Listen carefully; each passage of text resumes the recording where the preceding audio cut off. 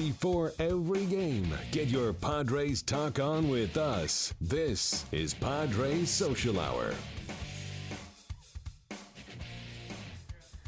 Welcome back to Padres Social Hour. At 4:05 will be the first pitch as the Padres take on the Orioles for the first of 4 games this year. Luis Perdomo against Tyler Wilson. They're over in Baltimore. We're here in the AMR studio. But now joining us on the Cholula hotline, calling in from Camden Yards, it's the MLB.com beat reporter for the Orioles, Brittany Ghiroli. Britt, what's going on? Hey, how are you? We are great. Thanks for taking some time and dialing us up. Happy to talk to you. Let us know, though, you're there on the grounds. We were talking about how it was raining a lot by you guys earlier today. What's the update now? Are we going to get this game off on time? I don't know if it's going to go off on time. I know they're going to try and make it go off because the Orioles have quite a week. I mean, yesterday they were in Texas for a makeup game. They have a doubleheader on Saturday. So right now, the latest I heard was thunderstorms up until about 9 o'clock. Then after that, it's pretty clear. So I don't know if they're going to be able to start this game. It's raining pretty hard right now. Maybe if it clears up, but it looks like we're going to have some kind of delay. That's actually funny because right before we went on the air, I was just looking through some tweets and Instagrams, and it looked like the tarp was off and the sun was out, and now we're seeing a live look, the same look you are. The tarp's back on. It looks miserable out there, so that's changed pretty quickly. Yeah, that's kind of the unfortunate thing around here. Is the weather can change very, very quickly coming off of the Chesapeake peak. So hopefully it takes a turn for the better, but like I said, it's going to be a long night. Yeah. Well, fingers crossed for you that it gets off the ground as quickly as possible. You mentioned the crazy week the Orioles have been going through, and we talked about it at the top of our show, particularly that trip to Texas yesterday. And Bill here actually is wondering how that might have affected the clubhouse, but in a very particular way. Bill? Right. Did they, I'm always interested when you deal with adversity as to whether or not the team goes into the adversity complaining about, oh, look what's happened, this is what we got to do, or do they sort of go into it with this is a challenge, boy, we're up for it, let's go down there, let's win this game, get back here and start playing again. What was the Orioles' attitude going into that long flight? I think it's probably the latter. You always hear that teams kind of mimic their manager, and that's really the case with the Orioles. They're not a team that really feels bad for themselves, and that's kind of the way that Orioles manager Buck Showalter has made it. So they wanted to go and win that game, and they had enough hits to do so. It's a case of leaving a lot of guys on base, not being able to really pull through. But they didn't go there and get blown out 10-0. I think that would be more of a sign that they just wanted to get it over with. I think today is probably the tougher game mentally, especially now with the weather. These guys are dealing with just a few hours of sleep. To be able to really dial it in today is going to be big. Great. That's good. I like a team that does that. I like teams that sort of accept stuff as a challenge, go into it saying we're going to do the best we can, rather than spend 10 hours complaining about, whoa, look what's happened to us. Right. Britt, this team's been so streaky all season. Right now, we mentioned on the show 4-6 in their last 10, but before that, they'd gone 8-1 over their last 9. There's been some good streaks, some bad streaks here and there. In the end, the win column still looks great. What works for this team in particular that the Padres can look out for, and what doesn't when they're going well and poorly, respectively?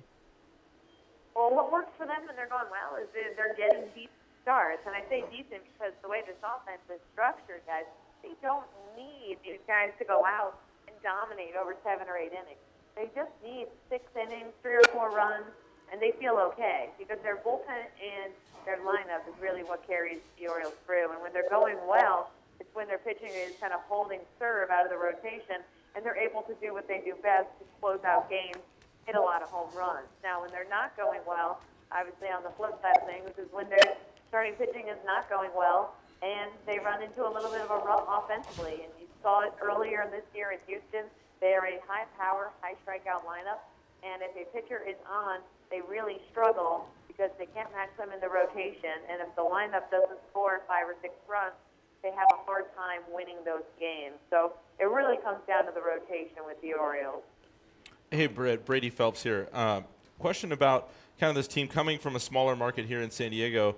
We know that when East Coast teams come over here and play, they're outside of maybe Matt Kemp or Will Myers, Fernando Rodney, there might be an entire team of people that some of the East Coast fans maybe have not even heard of. And I'm just kind of curious, for us West Coast fans and people here in Southern California that are watching the show, who should we be watching out for? I mean, we obviously you got the Machados, you got Adam Jones, you've got Chris Davis. Like, are there guys on the team that maybe are flying under the national radar for us out here on the West Coast?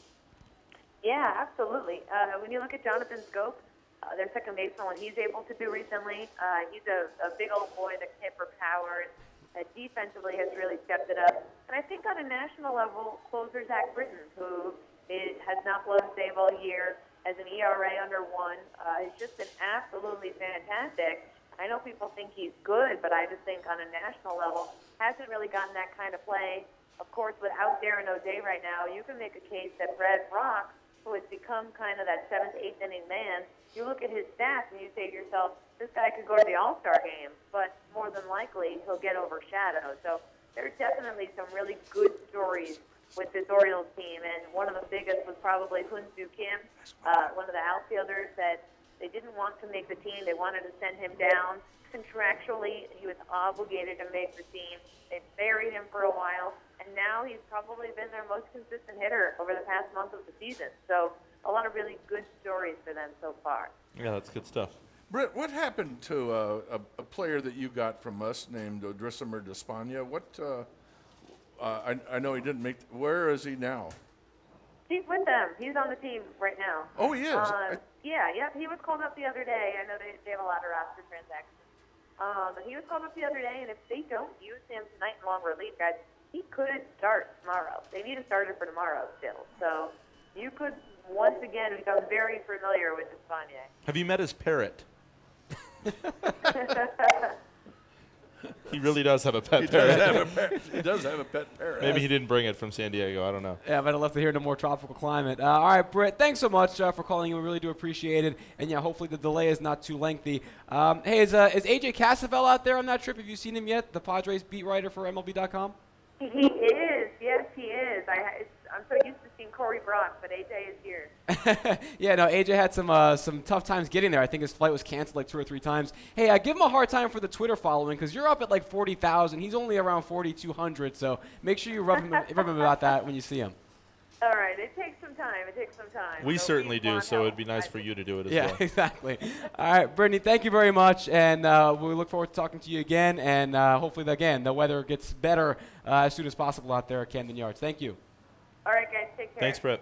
All right, that is Brittany Ghiroli on the Cholula Hotline. Uncapped real flavor with Cholula hot sauce, the hot sauce with the iconic wooden cap, and the official hot sauce of the San Diego Padres.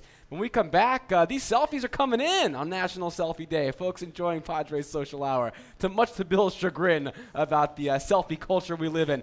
You love it, Bill. We're back with more Padres Social Hour right after this.